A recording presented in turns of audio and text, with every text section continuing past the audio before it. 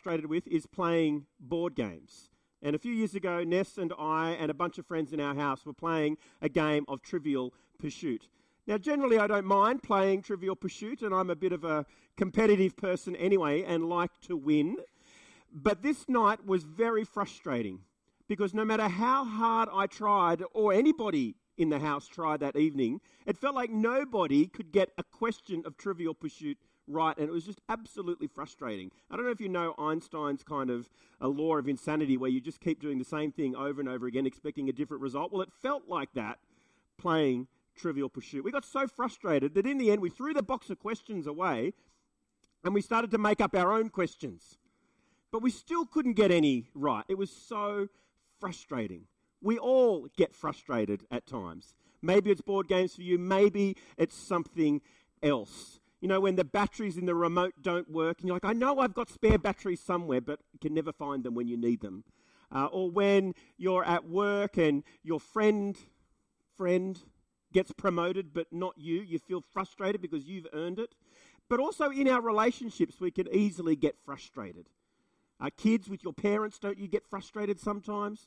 Parents with your kids, don't you get frustrated sometimes?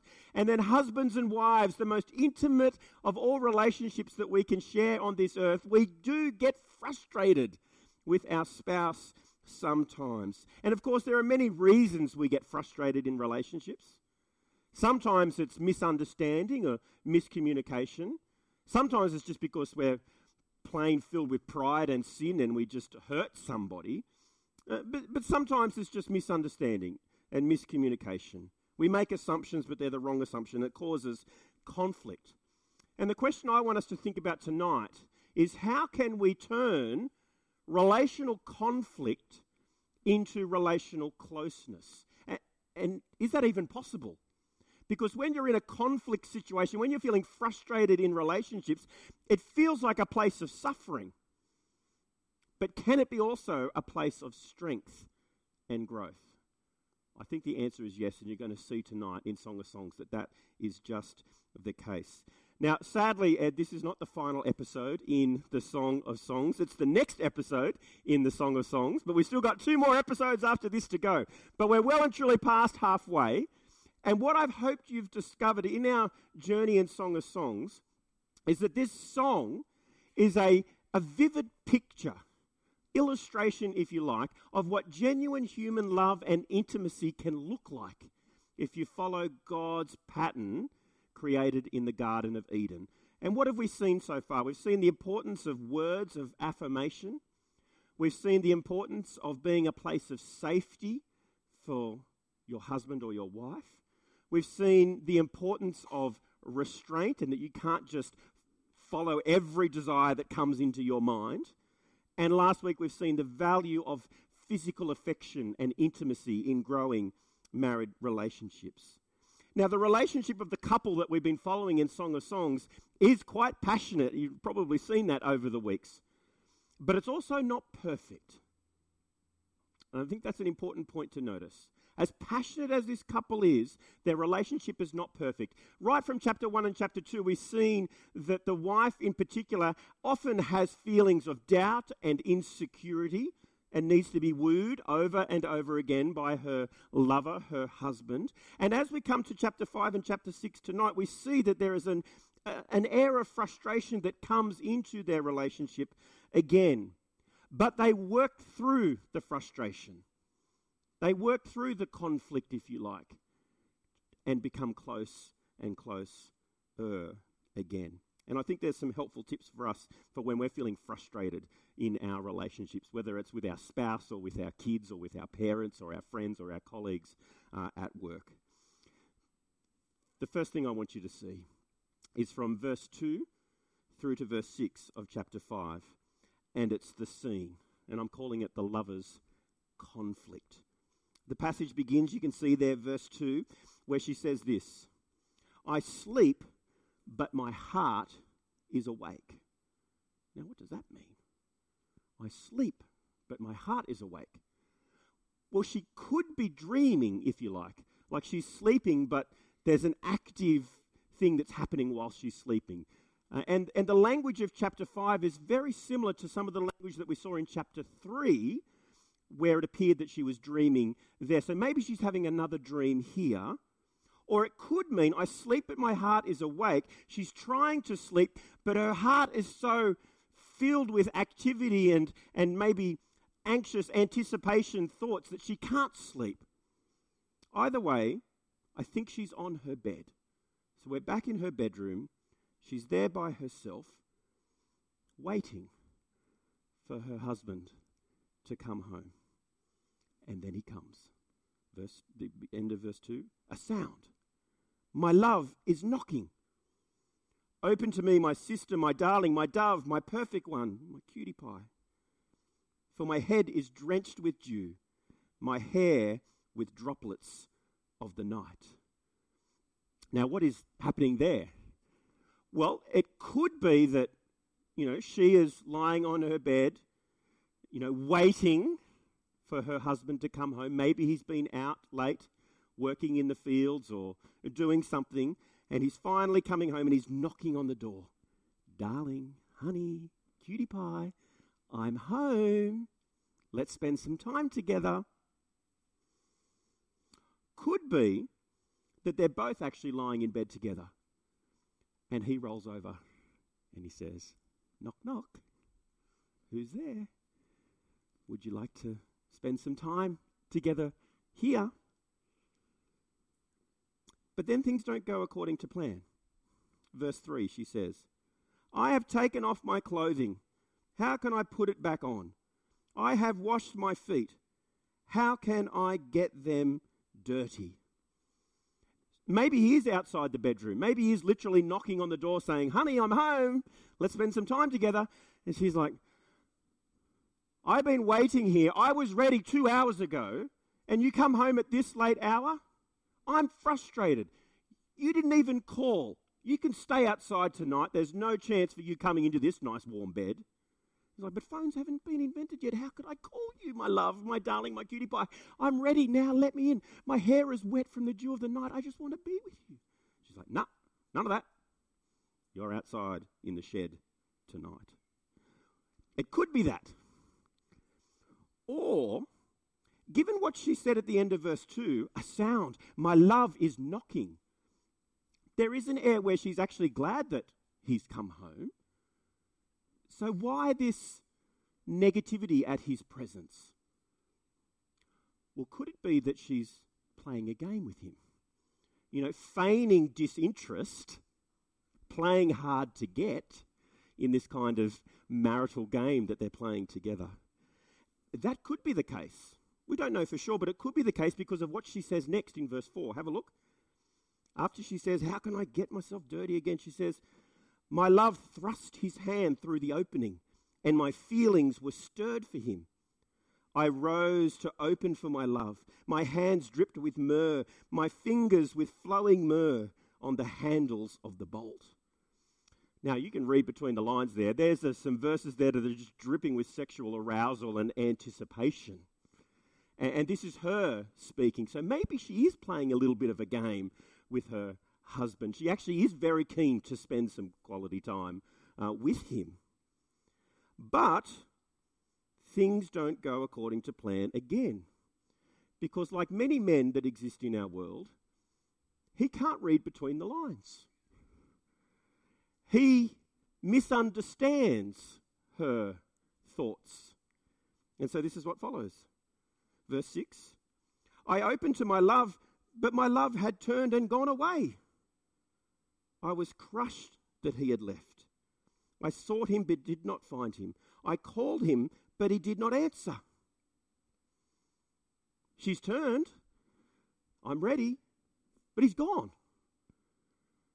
Whatever's happened there, there's been some misunderstanding or some miscommunication about each other's expectations, and he's taken her game as not interested. And so he's just walked out and left. She's obviously crushed by that because that was not her intention. Her intention was to have a bit of fun, to play a game, that they might be intimate together. But he hasn't heard it that way. And so she then goes out to find her love again, to reconcile. Verse 7, but it doesn't go according to plan again. The guards who go about the city found me. They beat and wounded me. They took my cloak from me, the guardians of the walls. And the language there is very similar to chapter 3, where in her dream where she chases after her beloved again, she discovers these guards, these watchmen of the city, and they help her find her lover. But here, this is a nightmare. For the guards don't help her, they hurt her. And whether it's a dream or whether it's reality, it's a horrible dream if it is, and it's even more horrible if this is reality. But then in verse 8, I think we get to the reality. There's been some miscommunication, misunderstanding, frustration, conflict in their relationship, and she feels that she needs to get him back. And then verse 8, she knows that she needs some help. And so she says to her friends, "Young women of Jerusalem, I charge you, if you find my love, tell him that I am lovesick." So this is the lover's chase. She's left the safety of the room. She's trying to find her husband. She's pursuing him. But there's some barriers to it because of the guards. They're not helping. But she's got some friends. Her friends will help her find her husband. Well, things don't go according to plan again, because look at how the friends respond. They say in verse 9, "What makes the one you love better than another most beautiful of women? What makes him better than another, that you would give us this charge?" In modern day language, they might be saying, "Why should we care? What makes him so special? There are plenty of other gentlemen here. Why chase after him? Choose one of these fantastic specimens. He's not special. He's left. He obviously doesn't care about you anyway. Just move on. There's plenty more fish in the sea." That's kind of what they're saying. But she's not satisfied with that response. For her, her husband is not just another body that she can spend time with. For her, just like she is to him, is someone unique and precious. Someone that she has promised to love and to cherish until death do them part.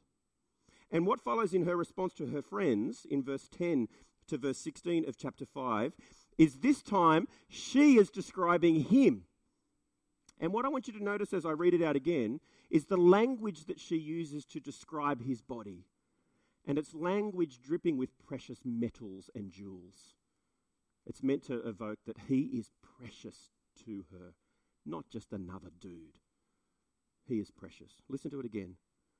Why should we care about this guy? Because my love is fit and strong, notable among 10,000. His head is purest gold. His hair is wavy and black as a raven. His eyes are like doves beside streams of water washed in milk and set like jewels. His cheeks are like beds of spice, towers of perfume. His lips are lilies dripping with flowing myrrh. His arms are rods of gold set with topaz. His body is an ivory panel covered with sapphires. His legs are alabaster pillars set on pedestals of pure gold. His presence is like Lebanon, as majestic as the cedars. His mouth is sweetness. And here is the final picture of how precious he is to her. He is absolutely desirable. This is my love.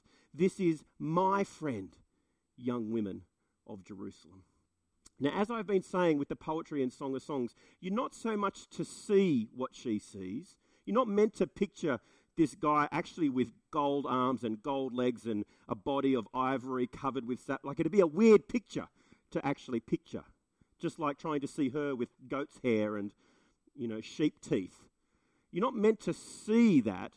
You're meant to feel what he and she feel. And the repetition of the precious jewels, the sapphires, the gold, the topaz, are meant to reveal that to her, he is precious. He is not like toothpaste that if you don't like one, you can chuck it out and you just go buy another brand. That's not how marriage and relationships work, and she knows it. She misses him. There's been a misunderstanding, but she wants him back because he is precious to her. Anyway, chapter 6, verse 1, she manages to convince her friends that he's worth chasing. So chapter 6, verse 1, the friends reply, "Where has your love gone, most beautiful of women? Which way has he turned? We will seek him with you." Now they want to help.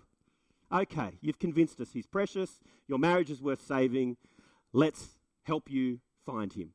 So begins the search. But as the search begins, verse 2, you soon realise that there's no search necessary. Verse 2, where is he? "My love has gone down to his garden, to beds of spice, to feed in the gardens and gather lilies. I am my love's and my love is mine. He feeds among the lilies." And you haven't quite worked out over Song of Songs what the garden and the lilies are referring to. It's referring to their happy place, to their bedroom. She is the lily and the garden is the place that they find satisfaction in each other's arms. Where has he gone? We don't know. But where have they ended back up again? Back in the bedroom. What are we meant to make of that? How long did the chase last for? Not long. Because as she has pursued him, it's likely that he has also pursued her, given how quickly their miscommunication, their misunderstanding, their conflict was resolved. And so here you can see an example where frustration in a relationship can be overcome, where conflict can lead to closeness.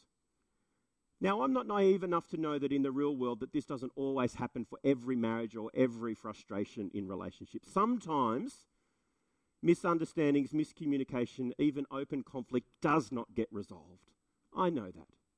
And that's sad when that happens. And maybe you know of relationships, couples, marriages, maybe even in your own families where that has happened. It is sad, but it doesn't need to be that way. Here is an example of where it can be overcome. Sure, it's not a major area of conflict, where he has hurt her or she has hurt him. It's just a misunderstanding about wanting to spend time together. One thought it was a game, the other thought it was grumpiness. But even the most smallest of misunderstandings in relationships, if not dealt with quickly, can lead to bigger problems, can't they? And so they resolve it quickly. And they enter a place of closeness again. So what can we learn from this chapter about dealing with frustration and conflict in our relationships? Here is Conflict Resolution 101 from Song of Songs. The first piece of wisdom is this: don't be naive. Expect conflict. In Song of Songs, we've got a picture, an idyllic picture, if you like, of a couple living out the pattern of the Garden of Eden. But every relationship this side of Eden and this side of heaven, no matter how perfect it might look like on the outside, will inevitably have moments of frustration, misunderstanding, and conflict. I read a story this week of a man in India. His name was Mr. Parida, and he reportedly spent 50 years living in a mango tree. Because 50 years earlier, he had a tiff with his wife, and rather than seeking reconciliation, he left and took up residence in the mango tree next door. Now, there were many storms that come through Indian wet seasons and things like that, so he had to move locations every now and again, one mango tree to another mango tree.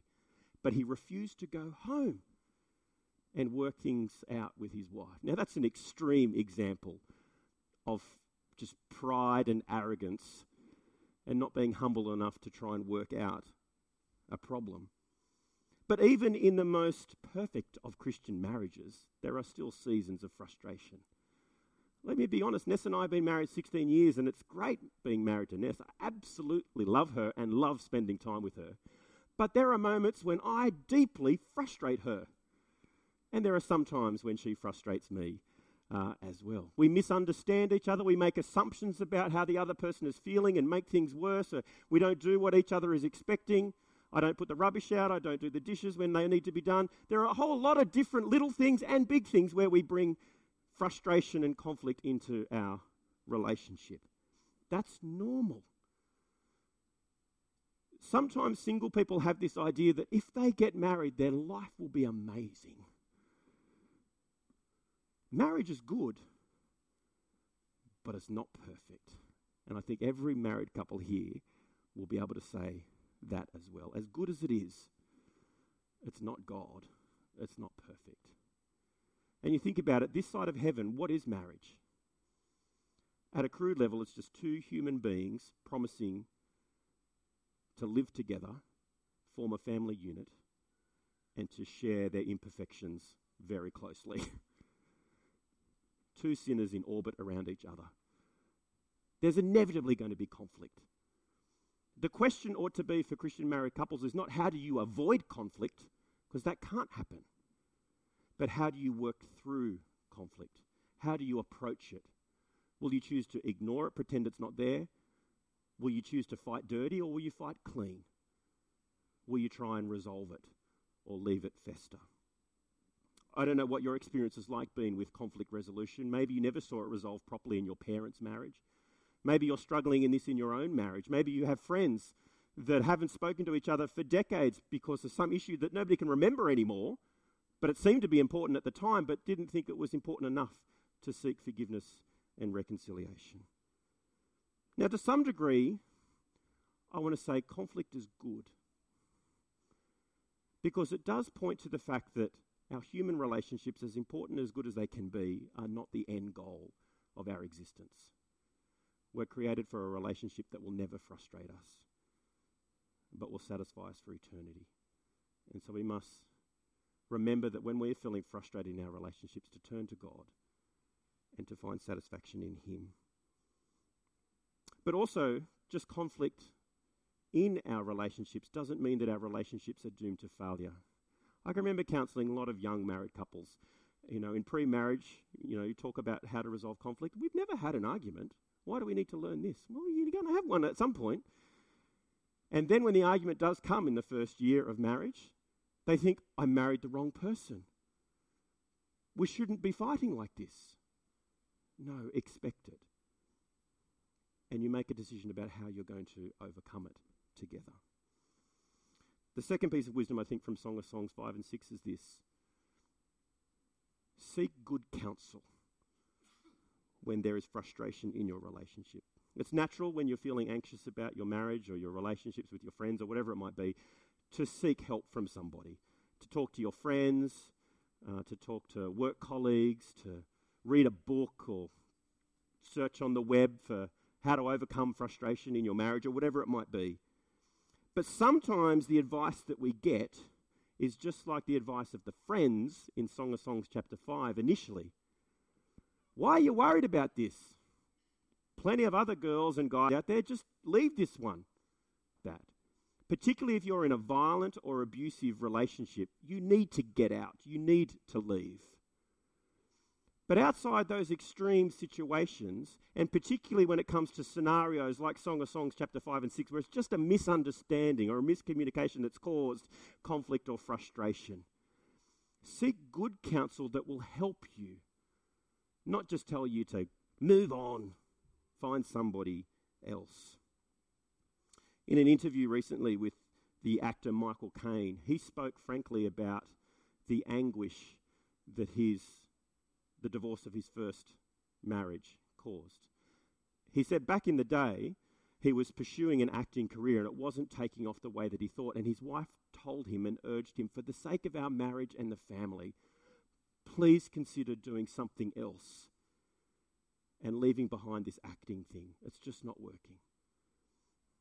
But he couldn't give up on his dream. So he gave up on the marriage. And as he now looks back on that time and how much it cost him and the anguish emotionally that it caused everybody, he goes, the marriage may not have been able to be saved anyway, but I wouldn't have been so quick just to move on. As I've been saying over the last couple of weeks, healthy Christian marriages are particularly good for everybody. And when they fail, everybody hurts. And so if you're seeking advice from your friends, if your marriage or your friendships or your relationships are not what you think they ought to be, and your friend tells you, just leave, just move on, forget about him or forget about her, can I encourage you to say in response, thank you for that great piece of wisdom. Please don't speak to me like that. And if you are the friend that's offering wisdom to another friend who is in a relationship that they're feeling frustrated by, before you give them any advice, just listen to them.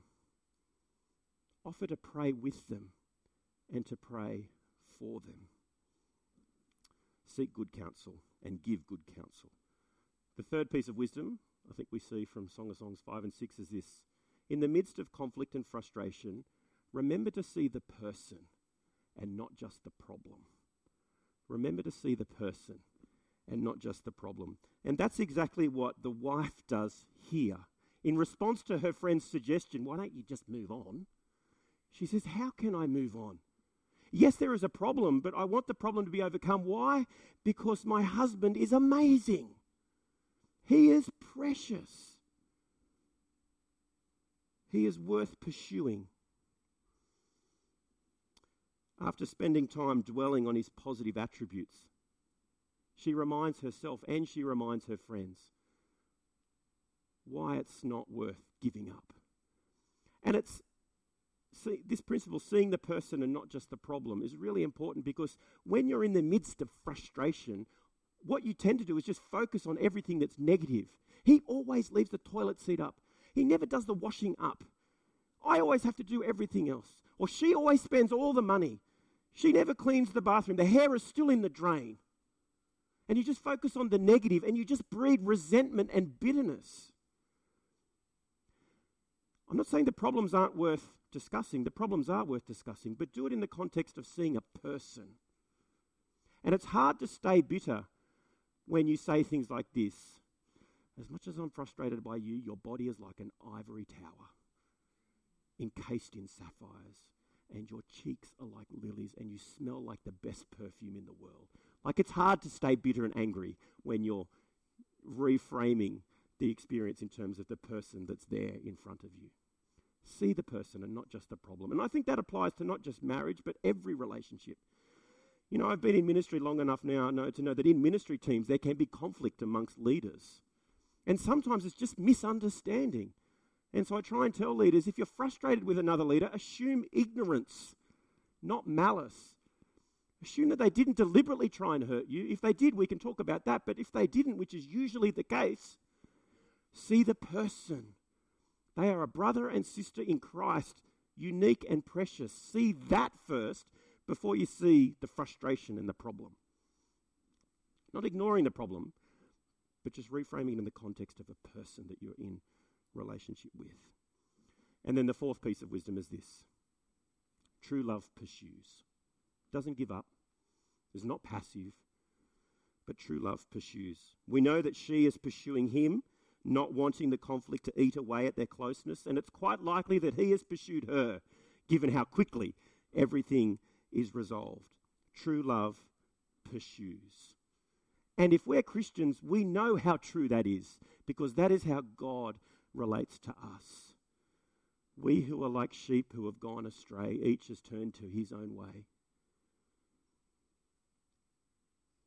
Tomorrow at the funeral that we're going to participate in and share in for Alice, the family have asked me to reflect a little bit on Psalm 23. Famous psalm, the Lord is my shepherd. Jesus appropriated that title for himself and said, I am the good shepherd. And when one of the sheep wander away, what does the good shepherd do?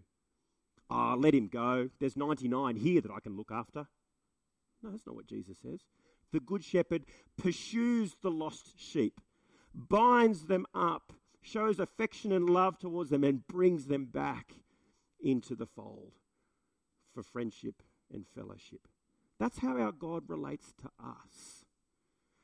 And just like the woman, when she pursued her husband, it cost her. The guards that were meant to help her hurt her. Same for the good shepherd. When he went pursuing the lost sheep, He wasn't just beaten up by some guards in the city, he was crucified. But it was in his crucifixion that our conflict with God could be absolutely reconciled. Isn't that good? True love doesn't give up. True love pursues. You know, God doesn't look down through time and wait for us to pull ourselves together before he says, all right, you can come back home. He pursues us and loves us.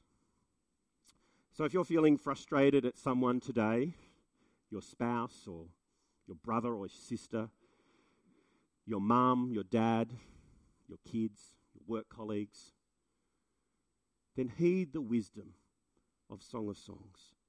There will always be conflict in every relationship this side of Eden and this side of heaven. That's to be expected. But in the midst of conflict and frustration, you have a choice.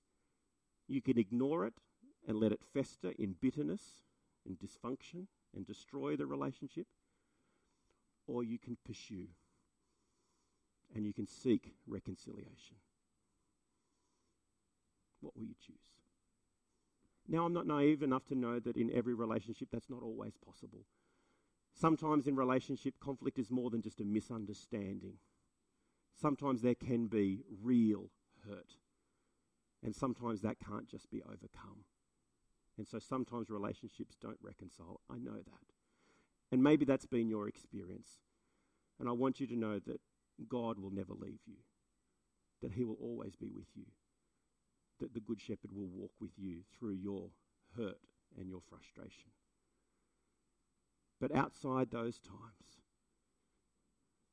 the natural misunderstandings and frustrations in relationships can be overcome if we're willing to get up, to lower our pride, to say, I'm sorry, and then to hear, I forgive you. Conflict can become closeness. Let's pray. Our Heavenly Father, so often conflict seems like suffering, and it is. But we know that even in the midst of the harshest suffering, your Son shows us that it can become a place of strength. That we can learn so much more about ourselves. We can learn so much more about the other. We can grow together. Father, I pray for those who are married tonight, those who have frustrations in their marriage, those of us that have frustrations in our families, that we might not give up on each other, but that we might pursue each other, love each other, understand each other, and that problems might not fester, but might be talked about and overcome for the good of our relationships and the glory of your name. And it's in Jesus' name we pray.